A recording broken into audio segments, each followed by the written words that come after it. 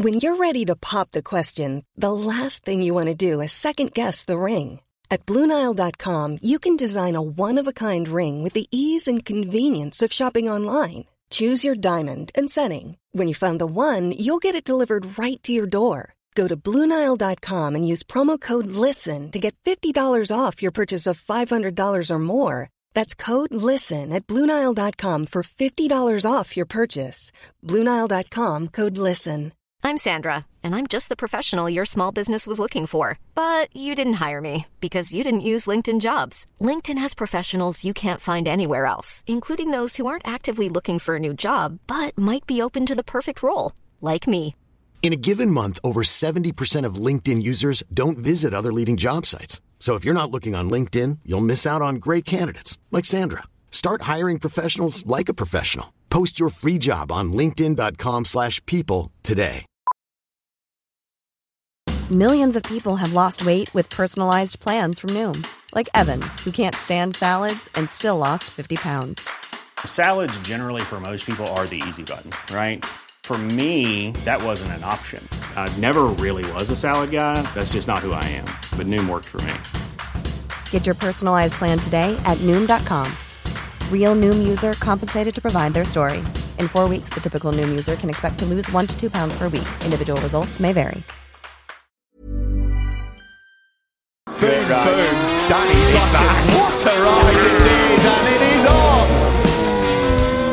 We are here on Pushing the Limit podcast with me, Danny Buchan. We've been friends for a long time, and I'm going to introduce Jake Dixon. How are you, mate? Was going towards the bramble bush, but somehow made it round the corner, and Dad's like, yeah, he's definitely going to be a motorcycle racer. Old mate landed in the ditch he was leading, and I won the race because he was in the ditch. Yeah. Me hanging my fat ass off the side up Cadwell. Into the season, I had a really good season with that. I won the first race at Donington. Bike were blowing up pretty much every race. You had like your foot peg and your handlebar in the floor, but your head was like on top of the tank. Into the hairpin, lost the front, took me out, and then I got hit by Josh Wainwright. I don't know if I can race. I can't walk. Like, you are a determined son of a bitch. And I remember you saying your head is fat, mate. I would do anything for her, and I still will to this day, and I will till the day I die. Winning the year before, to starting at the back, to being at the back on a shit bike, I will be world champion. Boom, boom. Danny back. What a ride this is, and it is on. Hi guys, we are here on Pushing the Limit podcast with me, Danny Buchan, season 1, episode 1.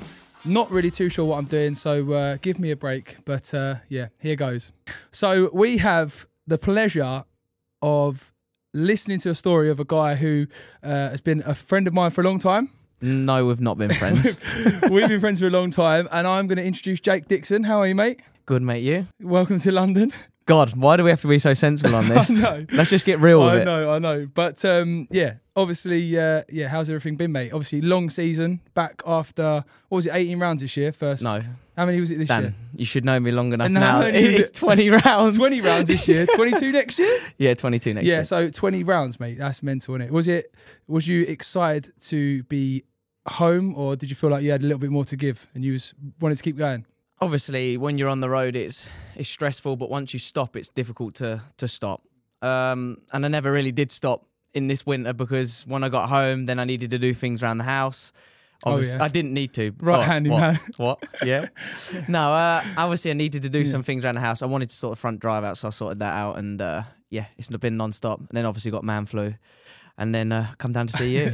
Had the pleasure to see your good-looking face. I know. No, I wanted to know, because like at the end of a season, when you're having such a good season, obviously you think you don't want it to end there. You just want to, you want another round. But I know that like my schedule is half as busy as yours, and yeah, I just didn't know if you're like, when you get home, you just want to reset, done.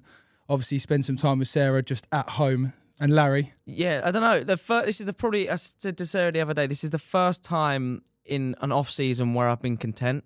Usually in Moto2, because things haven't gone quite right in the season, and I hadn't proven what I can prove, that I'm always wanting to get back to the season to start again, where this time I can actually sit back, relax, and I've got nothing to prove now. I know I can do it. I know I'm one of the best in Moto2, and it's just a matter of building, and I feel like I've got a good base to build on now. Yeah, banging. Well, before we talk about next year and everything else, I want to know, obviously, I've known you for quite a while, but what was your like first memory of motorbike? Like, obviously, your family history of motorbike racing, but what's the earliest memory you've got of a motorbike? The first memory is, I think I must have been about 3 or 4 years old, and we was at Nan and Grandad's, and I had a PW50. Pretty much everyone did, and I remember it was white and it had a pink seat. Suits you. Yeah, and Dad, I was riding round, and then Dad wanted to take because you can like de-restrict them, and Dad wanted to like, like a little needle in the throttle. Yeah. So Dad was like de-restricting it, and he says, "Jake, you have to be careful on this." It's dead. I can remember it like really clear, and he says you have to be really, really careful now because you've got a lot more range in the throttle, and it'll go a lot faster. I remember just pulling it back for the first time and just didn't know how to turn it back off again, and was going towards the bramble bush, but somehow made it around the corner, and Dad's like, yeah, he's definitely going to be a motorcycle racer. And that was it, bosh. Yeah, and that was it. Done. So 4 years old, 3 or 4 years old, PW50, round Nan and Grandad's house, just like dragging foot pegs from 3 years old. My little sister did that, Rianne. First time she ever got on a motocross bike, just went like that, just full gas straight into the hedge. Well, better than you then. Better than me. You've never been full gas. No, exactly. And then what about, and then you started obviously motocross, didn't you? You went into motocross or supermoto first? Yeah, but I did a bit of motocross, but nothing where I did it long enough, you know? I was always like bits and bobs, because we never had enough money to be fully committed into it. We would do the odd Saturday and Sunday here and there. I did a few East Kent races. East Kent, oh yeah. Oof, yeah. I was there. And I did, I raced more in 50s when we did motocross than I did any other class. I never raced 65s, and I did a couple of races in 85s. But I won at, do you remember Newnham? Yeah. That was East Kent's like home track. Yeah. So I raced at Newnham, and I won my first race at Newnham. And I came, after the first time I won, I came into the pits, and you'd always have to do a lap of honour, wouldn't you? Yeah, wave everyone. Yeah, and I didn't even know I won. So I pull in the pits, my brother runs over, Jake, go, Yeah. you got to go around. I says, what? Go around for what? He says, you've won the race. Have I? Didn't even know, mate. The old mate landed in the ditch who was leading, and I won the race because he was in the ditch. Yeah, decent. But no, it was good. Them drop-offs there, my old man, I remember him one time. You could double them. Yeah, he's saying you need to hit it harder. I was like, mate. My dad was a motocross dad. Your dad is still a motocross dad. Still is a motocross dad. Big Jim, we all love him. Big Jim TikTok, in case anyone needs to know. Hey, if anyone needs to know, Big Jim on TikTok is his man of many talents. Isn't it? And then obviously, so from there, you did go supermoto, didn't you? Then I did supermoto, and that was in 2007 was my first year, and I remember Dad saying, "Look, let's try supermoto. I think you'll be better suited to that rather than motocross." I was an okay motocross rider. I was not anything special. I've seen you, mate. You go all right. No. I go all right. I'm endurance. I go for a long time. No, but 2007 we went, and I said to Dad, "Oh yeah, I'm going to win the championship." He says, "No, you're really not. Like, it's your first year in supermoto. There's a lot of fast people." I says, "Yeah, whatever, Dad." Like, being the cocky 12-year-old that I would have been. Yeah, I'll be all right, Dad. I'll win it. Yeah. And I started off, and the first race meeting, I did all right. And then I got into the season, and then by the end of the season, I actually won it. So I was like well smug with myself. And then, but 2008, we ran out of money again, so I didn't do anything in 2008. And then 2009, not a lot. I did the odd race in supermoto. And then I did one race in Super Teens right at the end of the year of the last Thundersport round. Yeah. And I think I did it at Rockingham. So, and I can't remember where I finished in that. No, it was at Brand, sorry, and I high-sided round Clearways. Bosh. That's why I remember. That is it. That is the high side. Yeah, high side. On the Aprilia. Super Team 125. That's you must 30 have horsepower. so much lean angle. Yeah, but do you not remember my style? I was pushed down the bike and you like just I was had supermoto. So much lean angle. Yeah. We'll get to that story, obviously, the Spanish one. And then obviously, And what was your dad doing? What was your dad doing, like money-wise? Like, how was he earning? Well, he always... at the time, he always owned a motorbike shop down Coombe Valley Road in Dover. It's not the nicest of place. Pretty rough. Literally, I am from Dover. Yeah. Like, born and bred. Dover where dad's shout him out. Shop is. Yeah.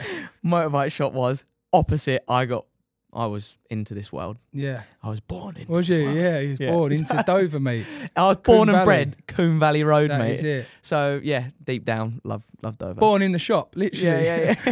Yeah, and then obviously then you went into the Super Teens, didn't you? Did you do the Super Teens year after that then? 2010? 2010 was full first year, and won a lot of races, crashed a lot though.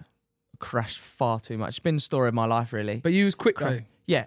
Dad always said to me, you need to stop crashing, but No, at least you're fast. What do you know? Yeah, shut up, Dad. It's And not obviously, like your you've dad, won like a anything. little bit about the family history. Your dad was we've got to shout. We've got Yeah. to shout Darren out. He mate. don't need any We've got to more shout Darren praise Dixie than out, what mate. he's ever had. World champion sidecar. As he would tell us 2 times. But he did have 3 wheels, which is not the same, is it? Yeah, really? exactly. Yeah, much easier with 3 I said wheels. to him, I'm more successful on It is 2 because wheels. it's much easier 3 wheels. I definitely think so. I would never.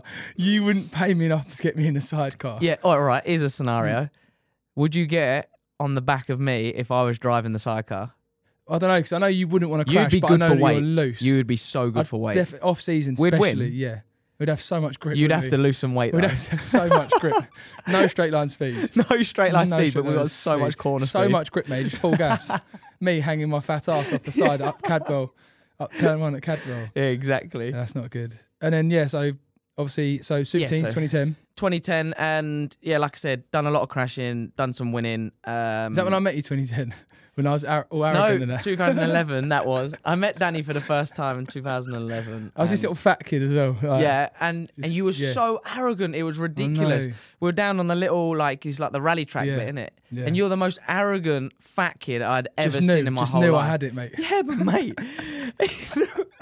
No, I had it. You was on 600 or 400. Just knew I had it. No, you was on 600s. 400. No, 2010, 600, 2011, 1000, stock thousands I went. Oh, so you would have Yeah. been 2011. You would have. Oh, mate, Yeah. you was big time then. Yeah, I was big time. You was Stock big thousands. time. Won the first round at Brands. Yeah, so I met you, thought you're an absolute idiot. Yeah. And who is this guy? And then, He was like, hello, mate, I'm Jake Dixon. I was like, yeah, decent. yeah, you're like, decent. Yeah, go away, mate. Just walked I off. don't even know who you are. No. On your little 450. Because I would have been in Thundersport on the Aprilia 450s. So I went Super Teens, then Aprilia 450, where you would have been on stock 1000. Yeah.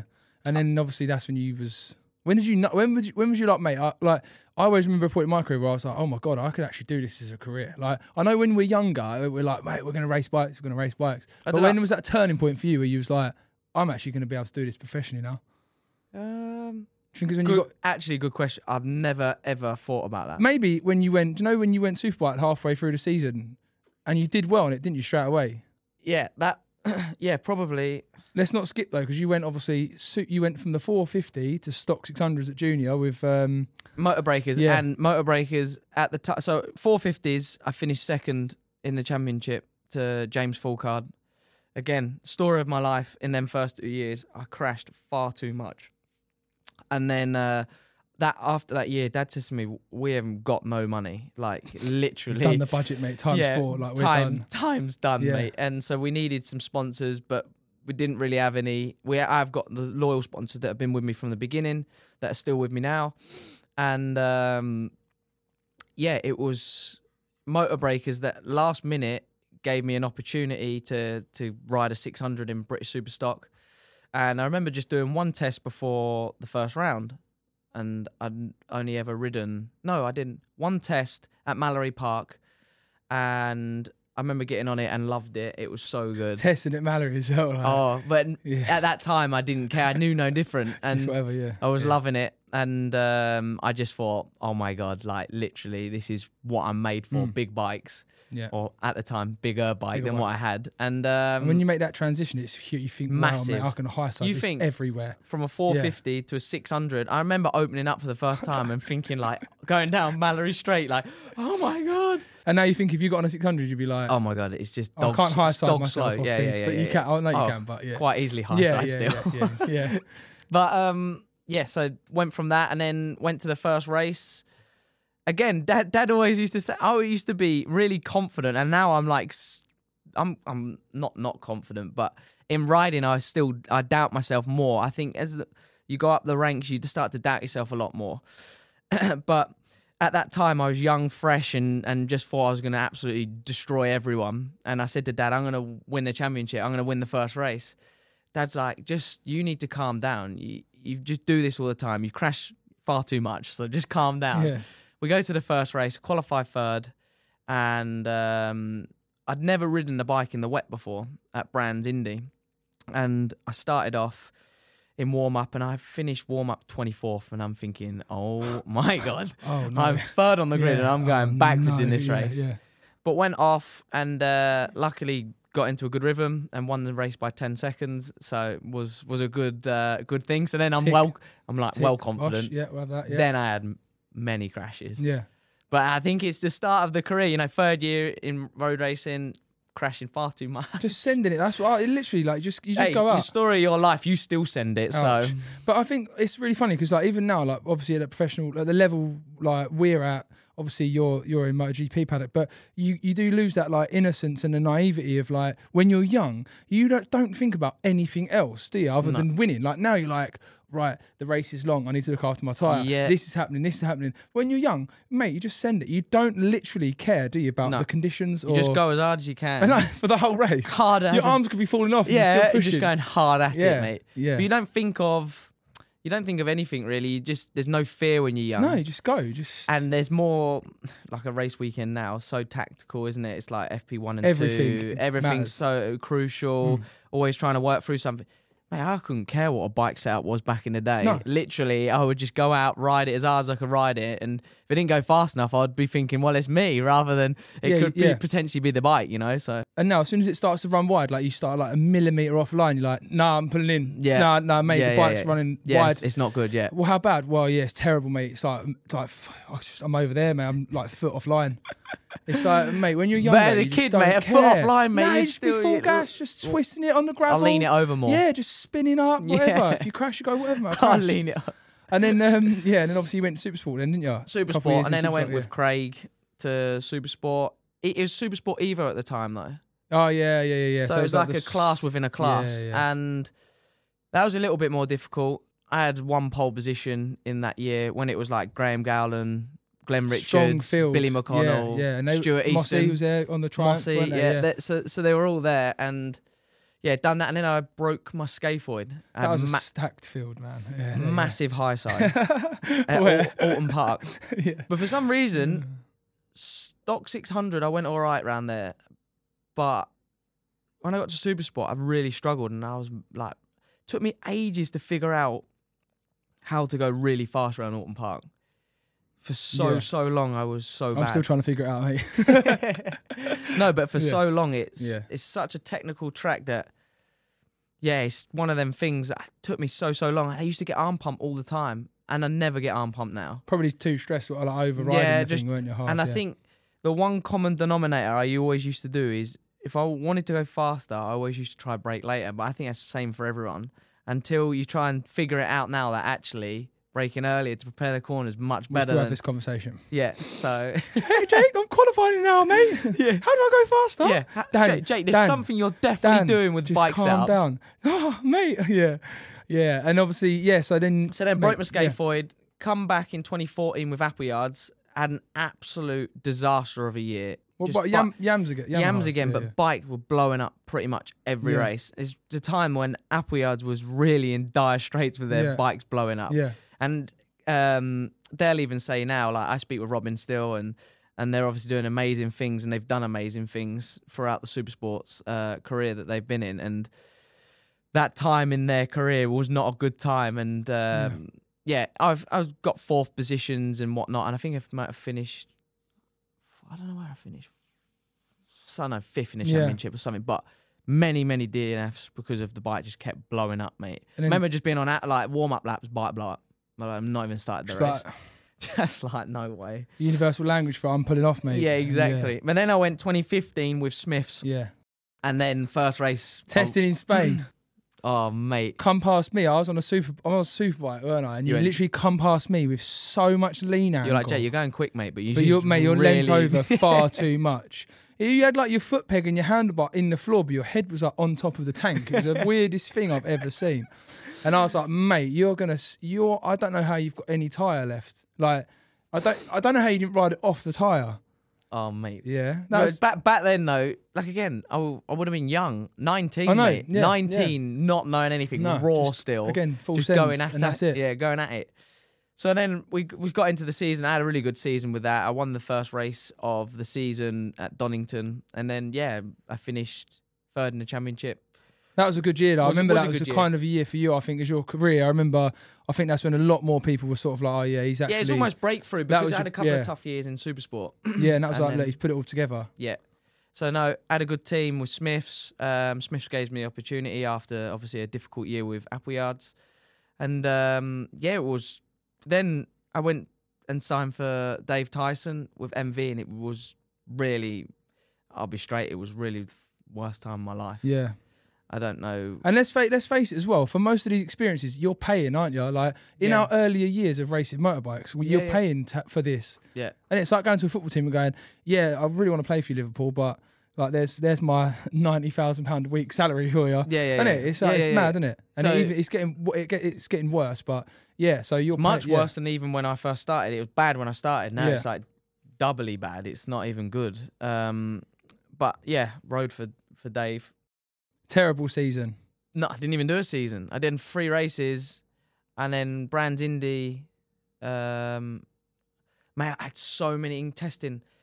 The bike was. I remember going on like an MV test, an official MV test. So Jules Cluzel. Yeah. What was his name? Zanetti was there, and Camille was there on Superbike, and it was me, and then I can't remember who else. And at that time, I think MV gave us the bikes. Weren't MV going up the old Swanee at that point? So it's all bad, but bearing in mind, you got World Supersport. Jules Cluzel was winning races at the time, and we went to Cartagena, and they'd hired the track, and we, I think, ended up using one of their bikes or something along the lines of that happening. And I remember at the end of that, so I'm riding with them, and it was good because it was a good gauge to see where I was towards them. They had full traction control, etc. That must be on a 600. That must be sick. Yeah, and I never got to ride it, but their bikes. But my bike was obviously full BSB spec, but with what their engines were.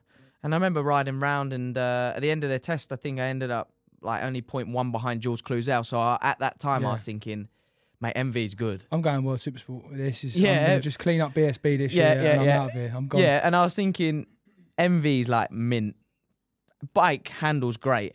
And actually, I had a really good team around me. I had Andy Machen and some good mechanics as well. And basically got into some first test again the following year and had massive crashes. Bike, no end of problems. And then, found out that the bike was actually a stock bike. And in the end, I left Dave and I had nothing. I left him with nothing. I was committed to leave him because I couldn't do it no more. I knew I was not going to be able to show my full potential on that bike. Not even like you had a carrot dangled. It wasn't even like you had someone there saying, I had nothing. Come on. Literally had nothing in front of me, and I took the risk of just stopping and hoping that someone will give me an opportunity. And funny enough, I knew Lee quite well, and I messaged him and said, this is Lee Hardy. Lee Hardy, sorry. And I said to him, would you be willing to put another superbike out for me at a test just to see what I would be like? And he was like, yeah, all right. And I didn't expect him to come back and say that. Yeah. But where I was up front with him, he was up front with me, and he says, well, if you do well enough in this 2-day test, we'll run you for the rest of the year. And we went to Snetterton, and you would have been riding then. Was I on the Ducati then, or was I on you'd have been Ducati, yeah. Because I think you swapped. I stopped riding it, didn't I? And then went to the Kawasaki that I was riding that year. the old now. It was funny bad. That though, bike was it? bad. We had some, that Cadwell was funny. Yeah, that was. We'll get to that. Yeah. No, that must be when you knew though, because when you got on that superbike, you adapted rapidly. Like considering that you're going from riding a 600 to then like no traction. I know you don't have traction on the 600, but you need it on the superbikes. I couldn't believe the adaptation that I actually made when I rode superbike. I felt much more comfortable in the 2-day test than I had done riding 600s my whole time. It's like seemed to be the bigger bike. As soon as I got riding style. Yeah, my riding style seemed to suit it a bit more, which is funny because I used to run so much lean angle. But then in the end, I changed it a lot more when I rode that Triumph because it made me pick up the bike more because it had so much bottom end. And couldn't you? Yeah. Yeah, and then I've got on the BAM and it was good. But do you remember the first race I'd done at Knockhill? I thought your first race was Thruxton because I remember you being in the front row, weren't you? No, I did the first race at Thruxton and at Knockhill, sorry, and I qualified 12. Yeah.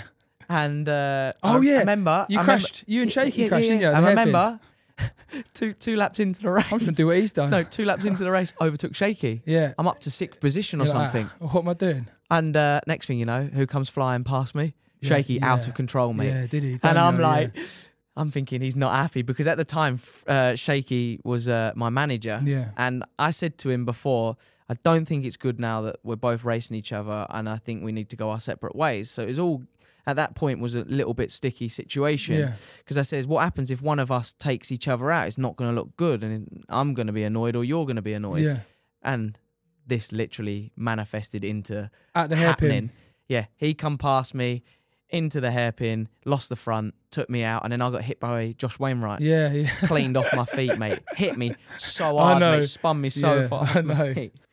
And I remember just laying on the floor thinking, my first superbike race is not going too well. What am I doing, mate? Yeah. And I generally thought... Dad said not to crash. Yeah, Dad said not to crash. Oh, yeah. No, but then I was thinking, that is... What I said is going to happen has happened. Now I've hurt myself because I've been hit. Yeah.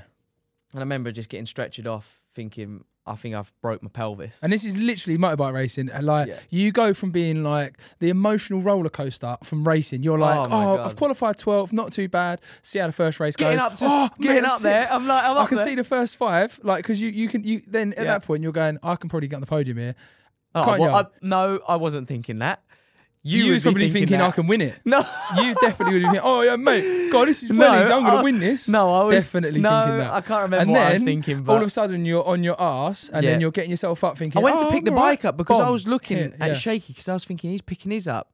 And at that time, I couldn't remember if you could pick your bike up in Superbike or not. I think he wanted to try and get into the pits probably, didn't he, straight away, yeah. So, and I went to pick my bike up, smacked me, and then I was down, and then I finished 13th in the next race, which was wet. First time in the wet on Superbike. Probably saw. Well, so I got lifted onto the bike. And that's another thing with racing, isn't it? Like, for people, if you don't watch racing, like, we are expected, we expect for ourselves really more than anyone, isn't it, to get on the bike. If you're injured, you get back on. Like, Steph said to me once, I can't believe you're telling people you're all right. And I'm like, I am all right. Yeah, but I just remember... You have to, don't you? Yeah, exactly. You tell them you're all right. But I remember just being... Well, you don't get long between race 1 and 2 anyway. Nothing. But I remember being in the caravan at the time with Sarah and saying, like, I don't know if I can race. I can't walk. Yeah. Like, so what happened is I got lifted onto the scooter, and then when I rode the scooter down, and then Lee lifted me on the bike. And then I could just get one foot down on the grid, and then I was away. But in the race, I was all right. I got going, but after the race, I was dead, mate. Adrenaline's so magnificent. Yeah. It gets you through. But yeah, no, that was obviously good, and then I had some good moments. I think then it was like, you're going to... I definitely felt like that in that moment. Obviously, we was mates at that point, but I definitely felt at that moment you was going to be a successful superbike rider. I didn't know how far you could get. I know that you always been determined. Do you know what, though? It's funny that you say that because my whole career, as much as when I was, like I was saying, when I was younger, being like a cocky little shit and thinking like I'm great. Yeah. But everybody else for my whole career has never thought I will do anything. It's weird. Has that motivated you, do you think? Yeah, I feel like everyone's always seen me as like, oh yeah, he's not that good. Oh yeah, he's Darren Dixon's son. Oh yeah, he's not actually that good. He's not that good. And I feel like I've got a chip on my shoulder to prove it. And I still feel like it's like that now. Yeah. Oh, he's not that good. Yeah, it's not and I'm like, it fucking pisses me off bad.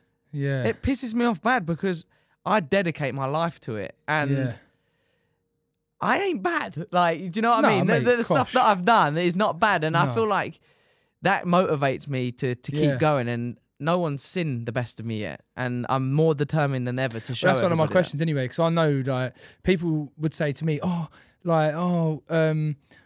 Jake shouldn't have gone to Moto2. And I'm like, mate, I got asked the question, like, does he want to be a shark in the small tank, or does he want to be a small fish in the big shark tank with the boys? And exactly. I said to you, didn't I, when we had the conversation, you've got to go Moto2, mate. Yeah. And that, like, obviously we'll get to that point in your career, but like everything that you do, like you're obsessed. Like even when we were out mountain biking that time, do you remember? Yeah. And we were cycling back up the runs. Everyone else was pushing their bikes. We were cycling back up the runs, obviously for fitness. And there was them 5 steps or 4 steps, weren't there? Yeah. And until you got up them on the bike, clipped in, we couldn't keep going, could we? And how fried was my head getting? And then when you did it and I couldn't do it, and then eventually I did, but you kept pushing me. And like I think that's something. Like for yourself, like obviously years ago, I remember being in my flat and you being like, right, mate, what are you doing today? And I'm like, I'm just in the flat. I've trained at 6 o'clock this morning. I'm training again at 3 o'clock. So I'm like, what have you done today? Like 2,000 metre row. And I'm like, what? I know you didn't know, did you? I didn't know nothing. And then now, like you're training. Obviously, it's a completely different world, and we'll talk about your career now. But how much you've like had to overcome, and how much you've like to where you've got to now. Like you are a determined son of a bitch. Like I hated going against you because you just don't fucking give up, mate. No, like you don't, do you? Like let's be honest. Like, no, but you are. It's not in your DNA, is it? It's my mentality, and I think it's.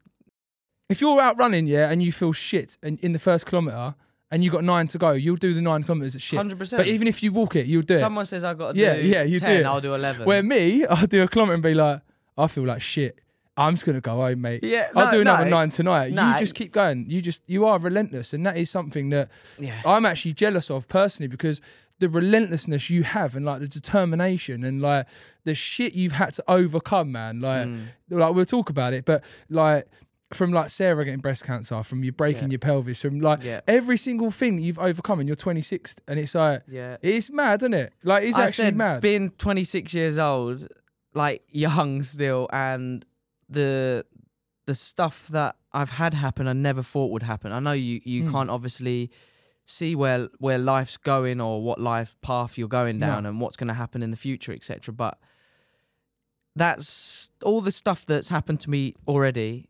Has made me who I am today. So, and if I didn't have that happen, I wouldn't be who I am. Do you think that's shaped you? That's what I was going to say. Do you think that has shaped who you are? Sarah, my wife, has shaped me to being who I am now, because if I hadn't have met Sarah, I'd be fully off the rails. I wouldn't be where I am now, put it that way. And she gives me motivation. She gives me drive. She gives me... She everything. She's my rock. She's my everything. She's the heart and soul of me. Best mate. Travel around the world with her. Everything. I spend every single day with my wife, and there's not many people that can spend every day with their wife. No, exactly. Yeah. And I can tell you now, look, we're normal and we're normal people, and we have normal experiences, but we don't tend to argue that much. Yeah. And.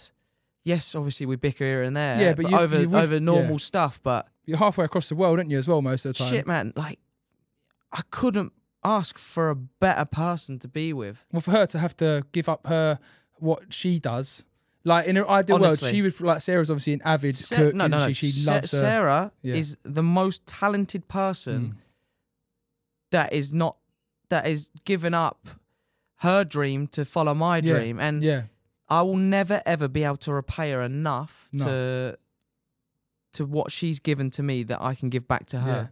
So for her just doing that gives me the motivation, and I will be world champion. Yeah. And I don't care. I don't care to say it, and I don't care what anyone else thinks of arrogance, but it's not. No, it's not. No. It's drive, it's determination, it's hard work, and it's having the good support system. I've said it to you. How many times have I said it to you before? I genuinely think you're going to be world champion, and I'm not going to blow smoke up your ass. Like, I know you're one of my best mates, but we talk the truth to each other, and I genuinely think the determination you've got.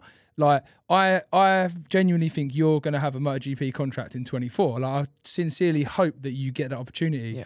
And but yeah, man, like for like. To do what we do at the level you're doing it at MotoGP, if you haven't got that support package, like mate, you can't do it, can you? And like and everything, she like her role at racing, she's pregnant. At Silverstone, she's pregnant, lugging your helmet and levers around. I'm going, Sarah, what are you doing? She's like, I'm all right. And I know she's a doer, mate. Off me saying that, I know, but she is a doer. And you know what? One thing that really gets her back up is when people go, so. Are you going to the next race? She's pregnant, by the way. Yeah. She's pregnant. She's pregnant. So I keep telling her, are you resting? Yeah. But the one thing that winds her up is people going, oh, Sarah, are you going along to the next race with Jake? And she's like, are you stupid? I'm his help. I literally, because you have to have somebody help. Like, yeah. Well, you don't have to, but yeah. I obviously have. So basically the short Sarah's and, role, short and yeah. simple of Sarah. She packs is your bags, My she cleans your pants. My accountant. My accountant. Yeah. My life Yeah. advisor.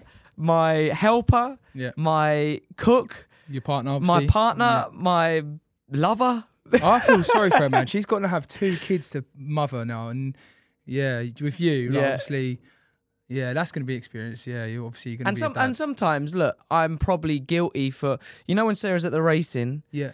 Say I've had a shit session, and I come in and I'm fuming, and because she's my rock, and because she does everything for me, that I tend to throw my shit at her as well. I know, yeah. But then yeah. that's unfair on her because Yeah. I shouldn't do that, and I am learning to Yeah. not do that. But it's difficult because then it upsets her because I speak to her like shit. But that's because you see her as a mate as well, like you're a best mate, innit? Yeah. And I'm just, it's not that I'm speaking to her like shit. I'm offloading, and I need that to offload to clear my mind. But a prime example, right, of her telling me to get my shit together. I was in Japan this year, and what had happened? Hiring for your small business? If you're not looking for professionals on LinkedIn, you're looking in the wrong place. That's like looking for your car keys in a fish tank. LinkedIn helps you hire professionals you can't find anywhere else, even those who aren't actively searching for a new job but might be open to the perfect role. In a given month, over 70% of LinkedIn users don't even visit other leading job sites. So start looking in the right place. With LinkedIn, you can hire professionals like a professional. Post your free job on linkedin.com/people today. Many of us have those stubborn pounds that seem impossible to lose, no matter how good we eat or how hard we work out. My solution is PlushCare. PlushCare is a leading telehealth provider with doctors who are there for you day and night to partner with you in your weight loss journey. They can prescribe FDA-approved weight loss medications like Wegovy and Zepbound for those who qualify. Plus, they accept most insurance plans. To get started, visit plushcare.com/weightloss. That's plushcare.com/weightloss. I think Friday had gone real shit. I know. Friday, we had one session, and it was an hour long. Monsoon. Was it the monsoon? Yeah, and it was dry, though. And I ended the session, I think, in 14th, and I was 1.2 off.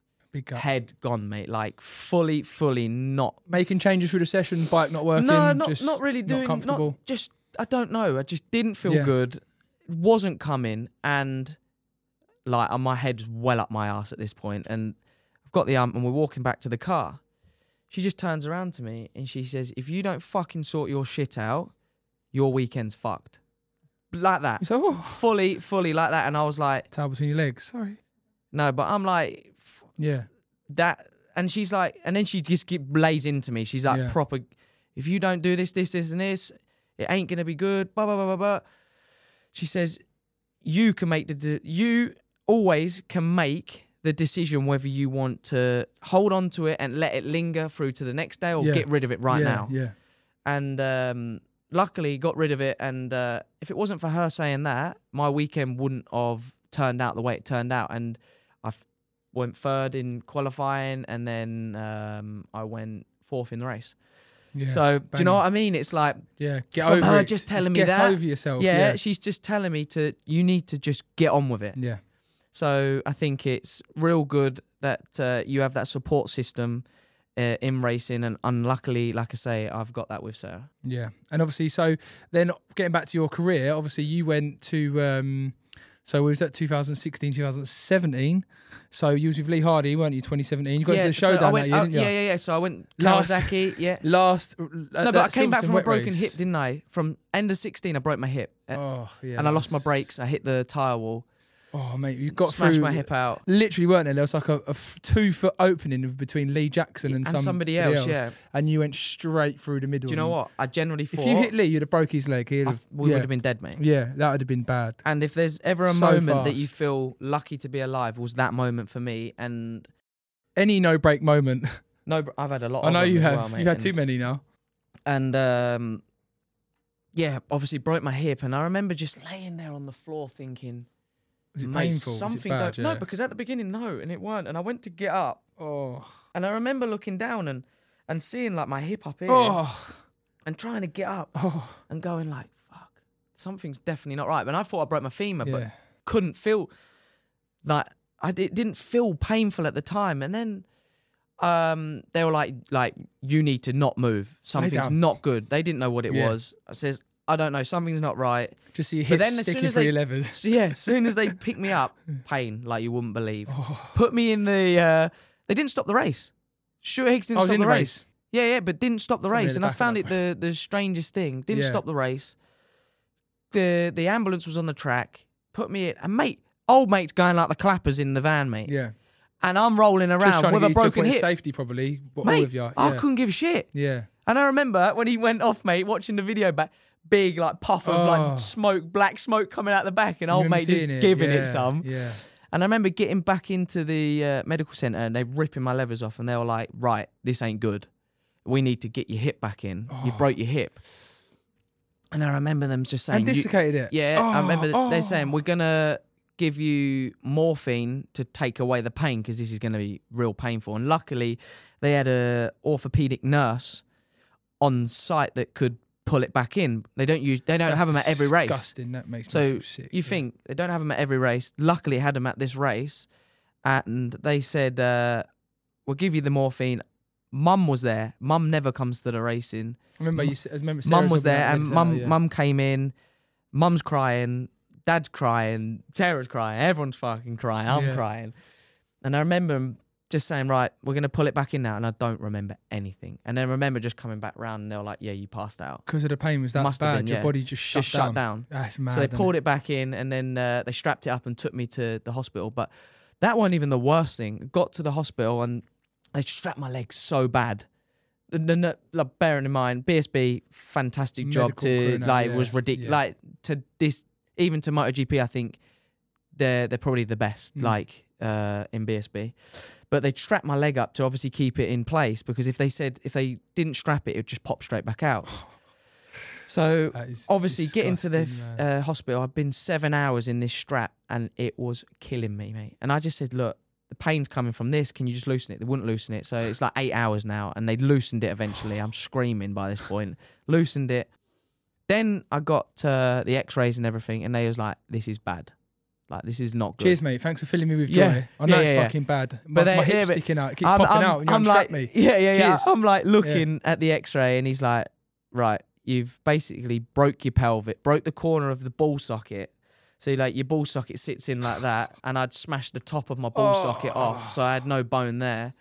And basically they had to plate the outside of it. But at that time, I think I broke the top of my ball of my femur as well. Oh my gosh. But, so they fixed it all. Said to me, right, you'll be good. Good to ride tomorrow, mate. Yeah, no, you'll be good. But it's going to take 12 weeks of not walking. So I had 12 weeks of not being able to weight bear. But then I went to see a specialist on hips. He's like the best in the world. And he says to me, oh yeah, you're not out of the clear now just because it's fixed. He says, you've got until you're out of the clear 18 months. He says, because in that 18 month, your ball can die. Because basically in the hip, the top of your ball joint, there's like blood vessels. It's like limited blood flow to it. And they said basically if you've damaged that, they can't see that. Yeah. If you've damaged that, the ball of your hip will die. But you won't know. It could die in the last month of the 18 months. So it could be 17 months and it's just dying. And it'd just be like bristle. And then you'd have to have a hip replacement. Oh my gosh. So then you'd be out for even longer. So I wasn't out the clear for until... When would that have been? I'd done it in 16, so it would have been end of 18 maybe. That's it would have been end of 18, yeah. I remember going away. We went away, didn't we, and you was on your crutches. We went up for a bit of a piss up, didn't that we? Was good, weekend, that was good. With the girls, didn't we? Yeah, That's funny, love that, yeah. And we were just getting all loose. Getting all lashed up in the hot tub. Getting all lashed. Don't do it, guys. That's like 10 times the effect, I swear to God. It's not. 2 pints ends up being like 20 Just getting pints. up to watch Conor McGregor UFC, yeah. Dan, you up, mate? Nah, mate. Nah, I'm not going to go back to bed. I don't want to watch this fight. I'm going to sleep. Yeah. Yeah, so then basically it wasn't out of the clear. That took a long time to swimming, the amount of swimming you was having to do, man, remember? I couldn't do anything other than swimming. And I was doing 100 lengths a day. I got well fat. The heaviest I've ever been, mate. I was 72 kilos. Bearing in mind, I run at 64. So like I'm Yeah. heavy, Yeah. and I remember you saying your head is fat, mate. Yeah, You got a I remember big just fat looking head. at you. I've never really looked at you and just thought you look like you just had a fat head at that point. Yeah, It's yeah, just, yeah. I think all the weight just went to your head, mate. Yeah, it did. Yeah, it went not many other places, but No. nah. But so then obviously had to come back from that, and 17 was a really good year actually. We swapped to Kawasaki. I got my first win at Knockhill. Remember you getting in the showdown, didn't you? That at the remember you got into the showdown at Silverstone. Yeah, in the last Like, race, mate. 30 it was people monsoon, fell off. There was wasn't like it? 4 finishers. I finished third. I know. Christian had to do was to finish in the place that he was in. Dude, I was shit in the rain. Like I was like 8th. I know. And then he come flying past me, and I'm like, yeah, I ain't got that. And then at that point during the race, I remember at that point you was out of the showdown. I was Like, out. And then yeah. come down the new start finish straight, and he's sliding down the thing. Spun And off, didn't he? And Yeah. I'm thinking, well, he's all right, but yes. like, Yeah, I'm in the showdown. I'm in the showdown. And then finished that, and then obviously it was in the showdown. Was So- you being paid? Was you being paid that 17? That 17 Yeah, year? yeah, Did yeah. you start your professional? Lee paid me for So that. you Was got my your first first ever professional year contract. that I got paid. As an actual pro, Yeah. because people loosely So that's throw probably around the year. Yeah. Going back to your question before, Yeah. that's probably the year Before, that I thought, now I'm actually a professional motorcycle rider. because people call now themselves I'm getting professionals and they don't get paid, do they? No, and You're you not go, professional. Mate, you're not professional. You're not Yeah. professional until you start getting paid to ride. by your team. Yeah, by your team, yeah. definitely. And so got I had a great year 2017. Won 2 races, many podiums, and then got in the showdown, and it didn't end how I wanted to. I think I finished 6th. But then And then 18 was the year, wasn't it? Was 18 was the year that I went for the championship. and that was the year that Sarah got diagnosed with the No, 17. 17 she got. So that was 17. You was going through that then. Yeah. Yeah, because let's talk about 17 that. and, I remember, well, obviously. I remember going away. 17 was a big year because, like I say, I won 2 races. Yeah. But then straight after I won the 2 races, Sarah got diagnosed with cancer. Well, she went for like a checkup on the Friday. We was in Cornwall at the time, and she went. You was like, "Oh, Sarah's got a checkup at the doctor." Yeah. Larry's found a lump. Yeah. And then on the Monday you phoned me, and obviously you said, "Oh, it's breast cancer." And I just remember just thinking, "Fucking hell!" Like, wow, like yeah. what, like even me and Steph, mate, like our world was like spun on its axis a bit, you know. And Do like, you know what? how looking back through that though, like how Yeah. did you? Because Sarah's going through this life-changing thing, yeah. Like, and let's like touching on like you being a vegan. Yeah. Remember, Brad was like straight away cut out meat, and you was like, Yeah. Sarah's cutting out meat, I'm cutting out meat, and you Yeah. literally stopped then and there. Yeah. But for Sarah to try every day and to overcome this, obviously this is probably shaped who she is as a person now. Yeah. But like you're racing, and then she's trying to support you racing. You're supporting her in this, and it was it was madness, weren't it? It was just Well, how did you overcome that? Man? First of all, it was like when she got diagnosed with cancer. Well, first of all, when Larry found the lump, you just think, it'll be all right. Yeah. And then she went to get checked, and then I remember driving to the Nuffield in Derby. It was like Thursday and Monday. wasn't it? Yeah. And I remember going in, and I remember the bloke's called Mr. Sibrin. He sat her down, and he says, it's actually hard to speak about. No, it's cool, man.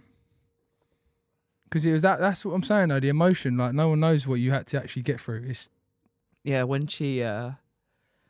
she got diagnosed with cancer, he says like, "You've got cancer," and I just remember thinking, "Fucking hell." like, what are you talking about? How is this happening? Yeah. You think You don't think it happens to people, do you? just- Like you. No, but I was just thinking at the time, like, fucking hell, like, how can the nicest person in the world be given such a shit fucking run? Yeah. like, yeah.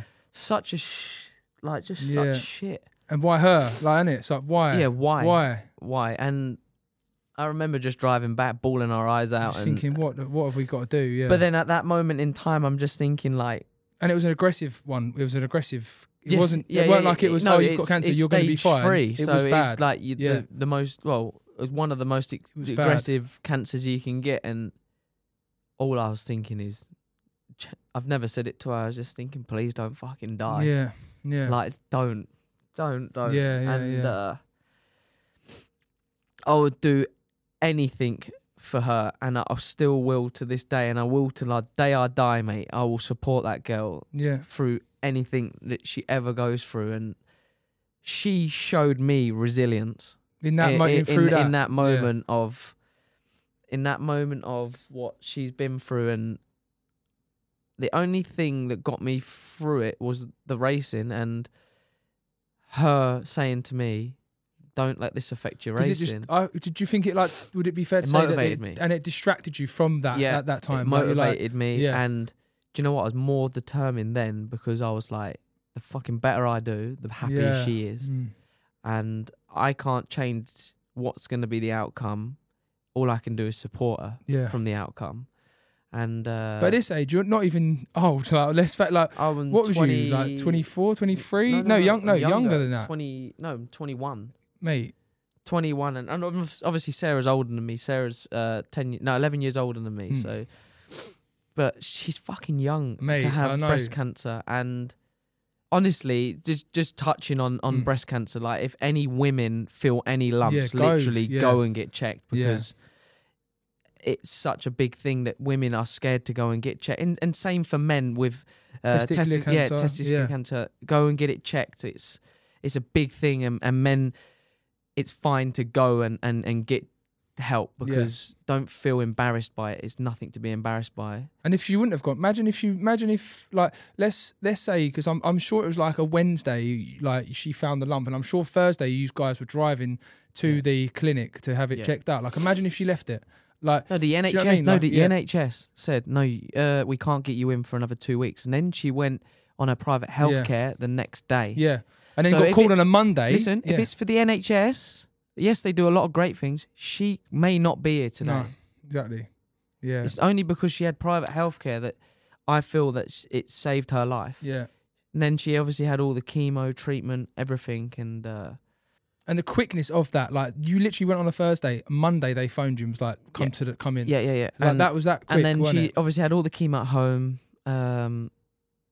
But if you ever think you've got it difficult, right? Yeah. Or racing's difficult, or this is difficult. If it's difficult, nothing is difficult, because if you see what your wife and you're goes helpless. through, my wife, she's not even my wife at this point. Yeah.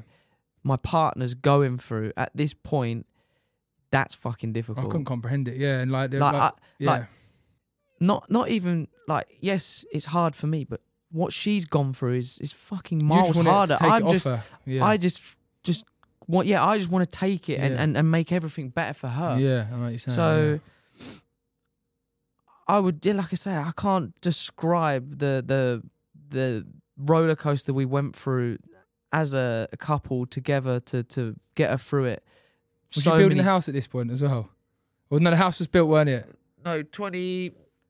The house was built, weren't it? The first day she had chemo, we moved into the new house. So as all this is going on, she's on site. I remember her being on site at the house, having all the house built. Yeah. Like what shows her character. Yeah. Like she's dealing with this and having the house built. Mate, she's double hard, mate. Relentless. I know, yeah. And she's my inspiration to what she's done and what she's been through, and I can't.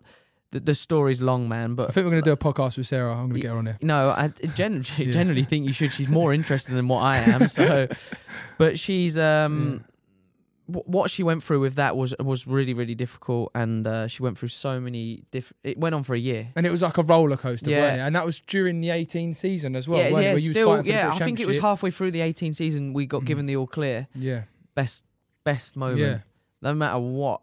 Any racing, any racing, anything. That just her getting told she's in the clear. Yeah, is miles more than anything. That put it into life. That's put it in perspective. Sorry, what life's all about. At that moment, then I knew racing's not everything. Nothing mattered, did it? Nothing apart mattered. from her health. Nothing mattered other than getting her healthy. And now she's as fit as ever, mate. And now we're having a baby, which I never thought we would even have, because she obviously had cancer and it kills the eggs. And she went to the fertility clinic, she won't mind me saying. And they told her, your chances are pretty slim. You're pretty not going to get pregnant. And then so I feel like we're having a miracle baby now. Is the baby going to be called Miracle? Baby's going to be called Miracle, yeah.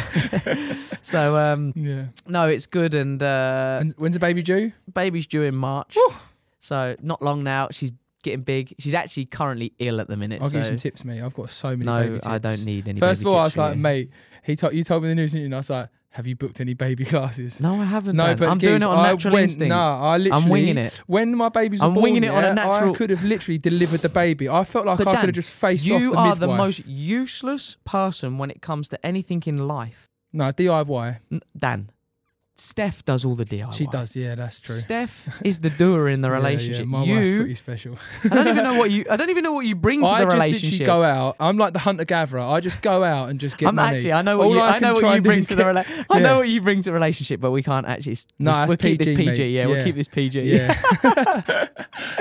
But yeah, man, I am pretty useless at some things. Hopefully, I'm good at podcasting. We'll see. Well, hopefully, people will obviously keep tuning into this. But then obviously, yeah. So you got to 18, didn't you? You had a good year anyway. You battled. You literally lost the race at Assen, weren't it? When the bike broke. Blew up. Yeah, and that was it, weren't it? Yeah. And then it was like you couldn't do anything else, could you? No. And was there one race to go after that? It was Brands. Yeah, Brands. Yeah. And I did it all. I did all I could do, and fair play to Leon. Leon rode great, and Leon had the better season in the end. Yeah. So.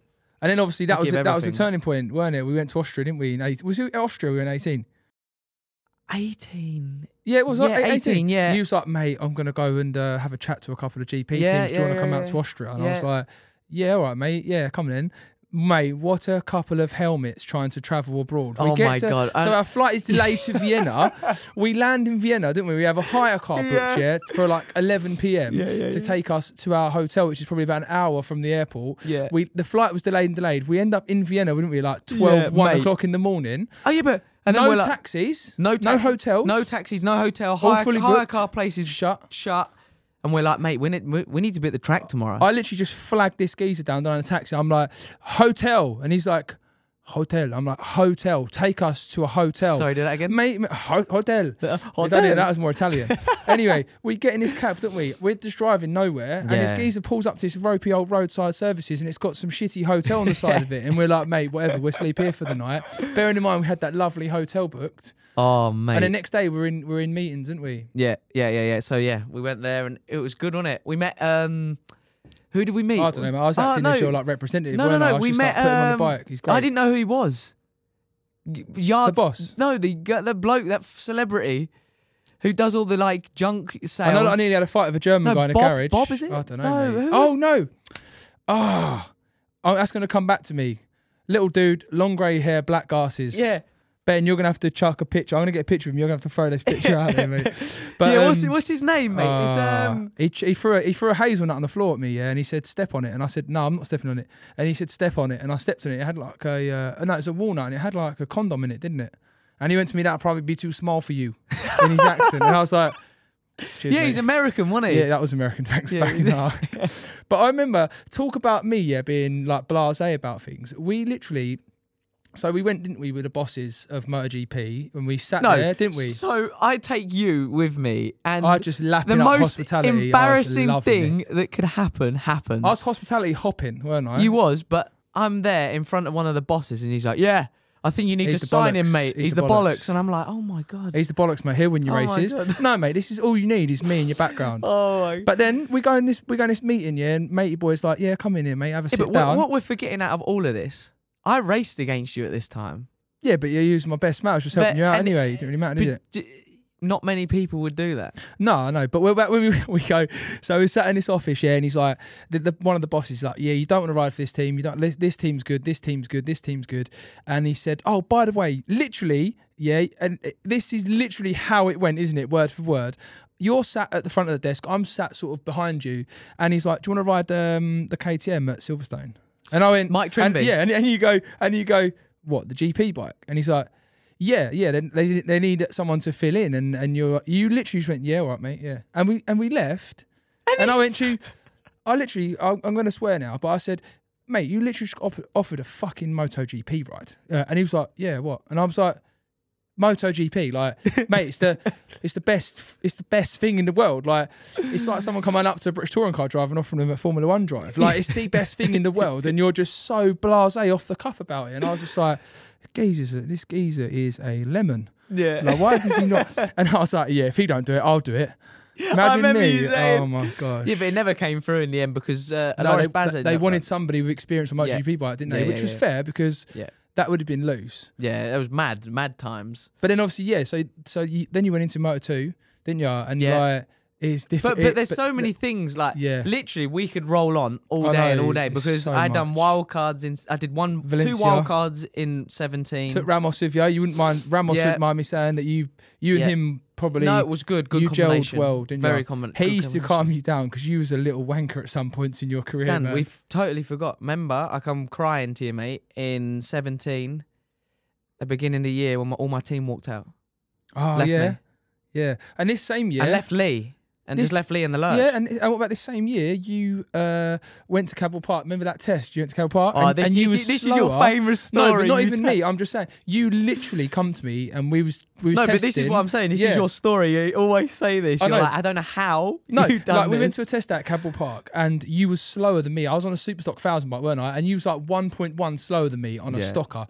Bearing in mind, you should have been probably like 3 seconds quicker than where you were. Yeah. And I was like, how's the test? She was like, oh yeah, mate, really shit. Like, oh, not in a good place. And you was in a bad place actually at that point, because it was a terrible day. Oh my God. It would have been better if you didn't actually ride the bike that day. But anyway, you come to the race. Did you win it? Didn't you win it? Or no, did you, I finished second. Yeah, you finished second. Like a week later. And I was like, mate, how the fucking hell did you turn that round like that, man? Like, but yeah, there were so many stories, isn't there, in them years. Literally, we can keep rolling like the team, off, mate. It's Saturday night at Brands, and you was like, Friday night at Brands, you was like, mate, I've got no team, and you was literally, you was punching. I come in the motorhome, and you was crying, and then you started punching up the motorhome. You were like, mate, and I said, geez, calm the fuck down now. You can't be doing this. Like, it's gonna get sorted out. Like, like. Chill. You can't change anything. But it was the best thing that ever happened because then Glenn came in. Glenn did come in. And then Glenn just reinvented everything. Like, and brought basics. And then that's when I got my first win. And that's when your relationship with Frankie formed, weren't it, around that time as well? And Frankie's now your manager. And he was crew Joe chief me as crew chief, Yeah. So that every this is what I'm saying. Every good thing happens when it's meant to happen in life. Definitely. And at the minute, I think, like, for instance, I wish I got a win this year, but my time's not ready yet. No. My time will be ready when it's meant to be. It would have been ready if you just pulled your finger out at the start of some of them races. Yeah. And if I'd made less mistakes. But this is all learning and I'm not ready for it. Mate, I'm not ready for it Let's just, the Moto2 bikes in general, like, with the superbike, like, as an equal comparison with the Pirellis on a superbike, you can feel the front moving. You can go through Druids, losing the front completely, and you go, I'll just dig my knee and pick the gas up or drive off the corner. Mate, the Pirellis, the Dunlops that you guys use, you don't have feeling, like concrete, do you? Yeah, you literally do. You do. Like, one race I've been watching this year, and it was like, Canet was just out front, and he was just performing. He had a solid race. Yeah, he was just bang, bang, and he just crashed like out of just nothing. I think it was Texas. Yeah, Texas, and I think Joe Roberts did the same. Maybe he was out Barcelona. leading. And like, let's just talk about how hard these bikes are hard, to man. ride. But they're not just the tyres; it's the chassis that goes with it. And I'm used to it now. But I remember the first test when I rode in 19, and I just remember just thinking, "Oh my God!" Coming from a production bike, but this is when KTM were going. They were Moto2, but weren't they pulling all their Moto2 out? Yeah, but that was only halfway through the season that they'd done that, and KTM were in dire straits, mate. I got on the worst bike you could ever get on. And that's with the team you're with now, weren't it, though? Yeah. And then you got back with them, didn't you? I'm back with them now, so yeah. But mate, we've got so much to talk about. No, most difficult point in my career is 2019. I generally wanted to finish. I wanted to quit. Keep saying to her, come on, mate, like, don't. I actually thought at one time, I genuinely thought, if you crash again, mate, like, I actually was worried about you, like, personally, like, actually worried. Like, I'd talk to Sarah and be like, is Jake all right? It's the first time I've experienced depression. Well, I was going to say to you, like now you're like quite a big advocate for mental health and mental health awareness and that. Yeah. These points, people don't understand. Like, before you jump on social media and start slagging off riders, these people don't understand that already, we are at that breaking point, like, mentally. Like, our wives will know it, our family. We beat ourselves. So no matter what old mate says from his sofa on his keyboard, shooting us down, we already feel shit, mate. You don't need to say anything. You should be bigging people up, you should be support. Yeah. And this is what I don't understand. If you're a bike fan, right, don't shoot us down.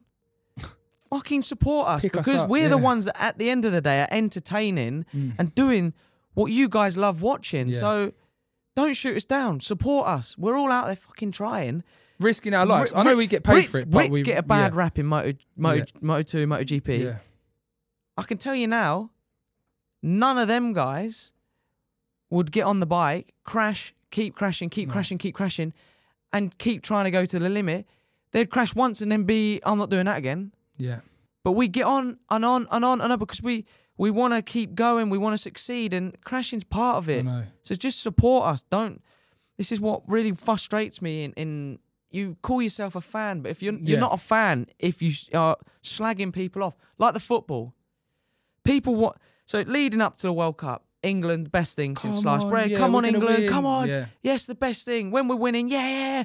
Then when we lose and we go out of the top 16, you're shit. Yeah, Harry Kane's shit. Yeah. Harry Kane's not shit. Yeah. Do you know what Harry Kane is? Yeah. Fucking good player. And do you know what he does? He's got so much pressure on his shoulders that none of them people will ever experience in their life. All the racist stuff they had last year as well, weren't it? Ridiculous. It blows my mind. And they're not fans. And then they wonder why people take their lives. And why people don't want to. Yeah, why people take their lives. Yeah. Why? Yeah. Because it's of people like that shoot you down. Yeah, yeah. So come on, guys. Like this is to the every general fan. Just don't shoot us down. Support us. Get behind us.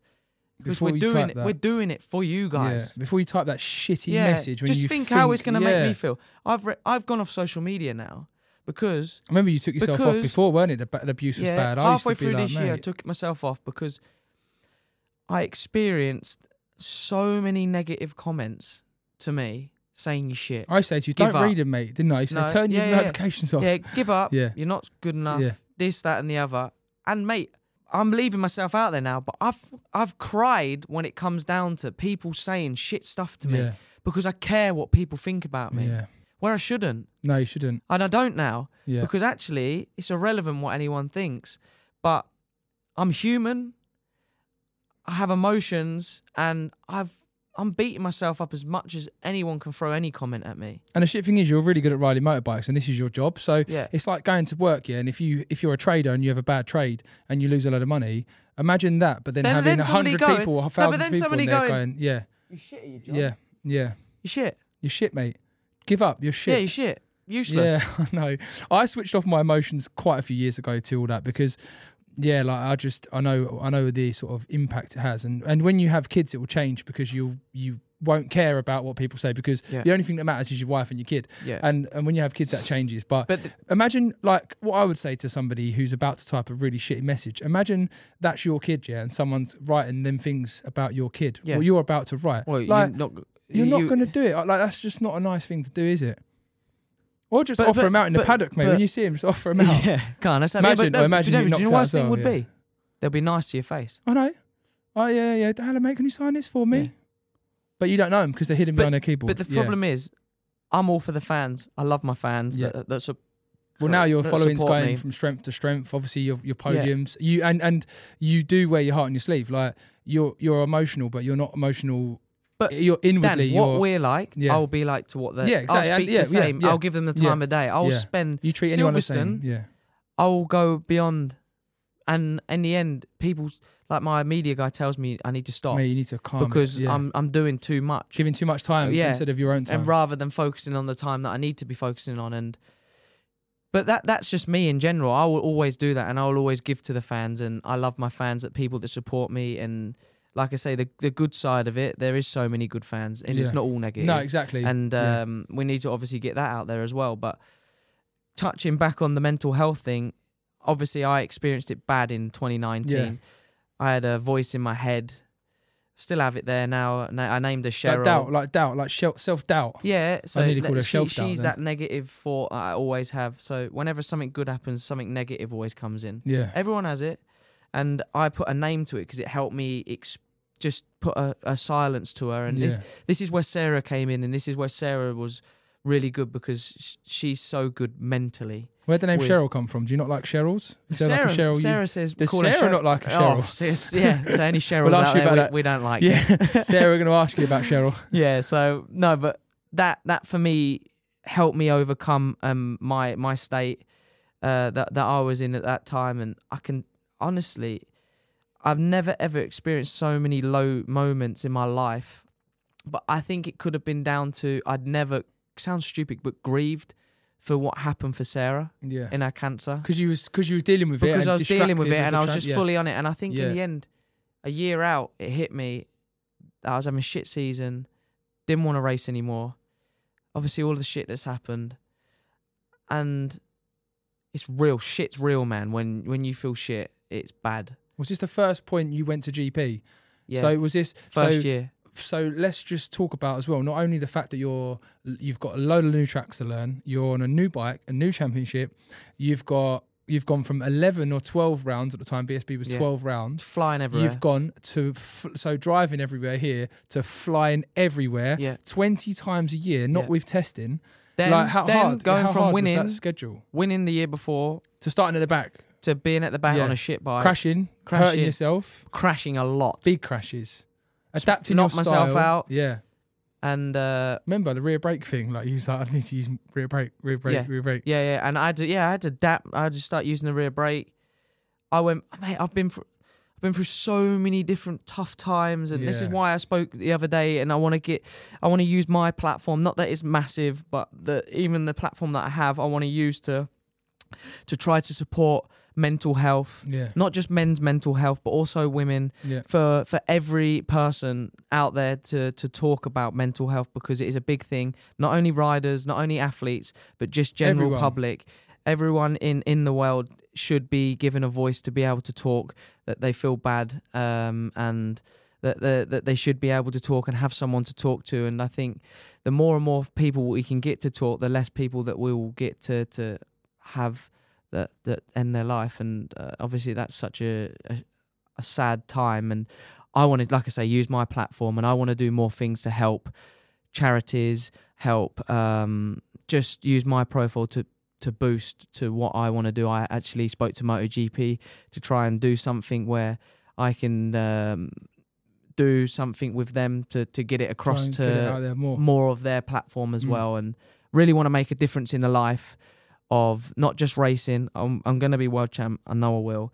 And obviously, the more I grow my platform, it will help me to help other people, reach out to them and make a better impact, hopefully, in their life as well. We always, do you know what? Like me and Steph, we always talk about mental health and things like that, and we just say, like, we just have this sort of like weekly check-in. Like, you all right? Like, how you coping? Like, because if you can't talk to your wife about how you're feeling, or your wife can't talk to you about it, who can she talk to? Like, some people I know find it a bit easier to talk to other people. But I mean, just spreading the word, obviously, just talking. But even me putting that post out the other day, I just done it because I just wanted to just put the feelers out, and just a little backstory that even athletes struggle. We all struggle. We're human, aren't we? So we're all in the same boat. We're all in it together, and the only way we'll overcome it is by talking. And I had a few people message me saying that they've been struggling, and obviously it was nice to see that they'd reached out to me. And I just tried to give some information that I found helped me back to them. And listen, at the end of the day, that's miles more than anything we can do on a motorbike, is making sure every person, humanity has good. It has a voice and is good. So that's what I wanted to say on that part, and hopefully I can do something more to reach out to them.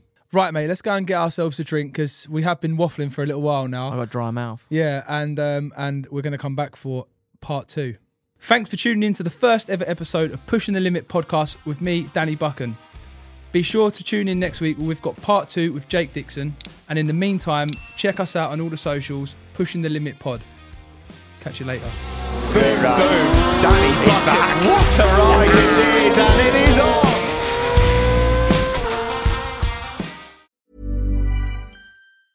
Planning for your next trip? Elevate your travel style with Quince. Quince has all the jet-setting essentials you'll want for your next getaway, like European linen, premium luggage options, buttery soft Italian leather bags, and so much more. And is all priced at 50 to 80% less than similar brands. Plus, Quince only works with factories that use safe and ethical manufacturing practices. Pack your bags with high-quality essentials you'll be wearing for vacations to come with Quince. Go to quince.com/pack for free shipping and 365-day returns.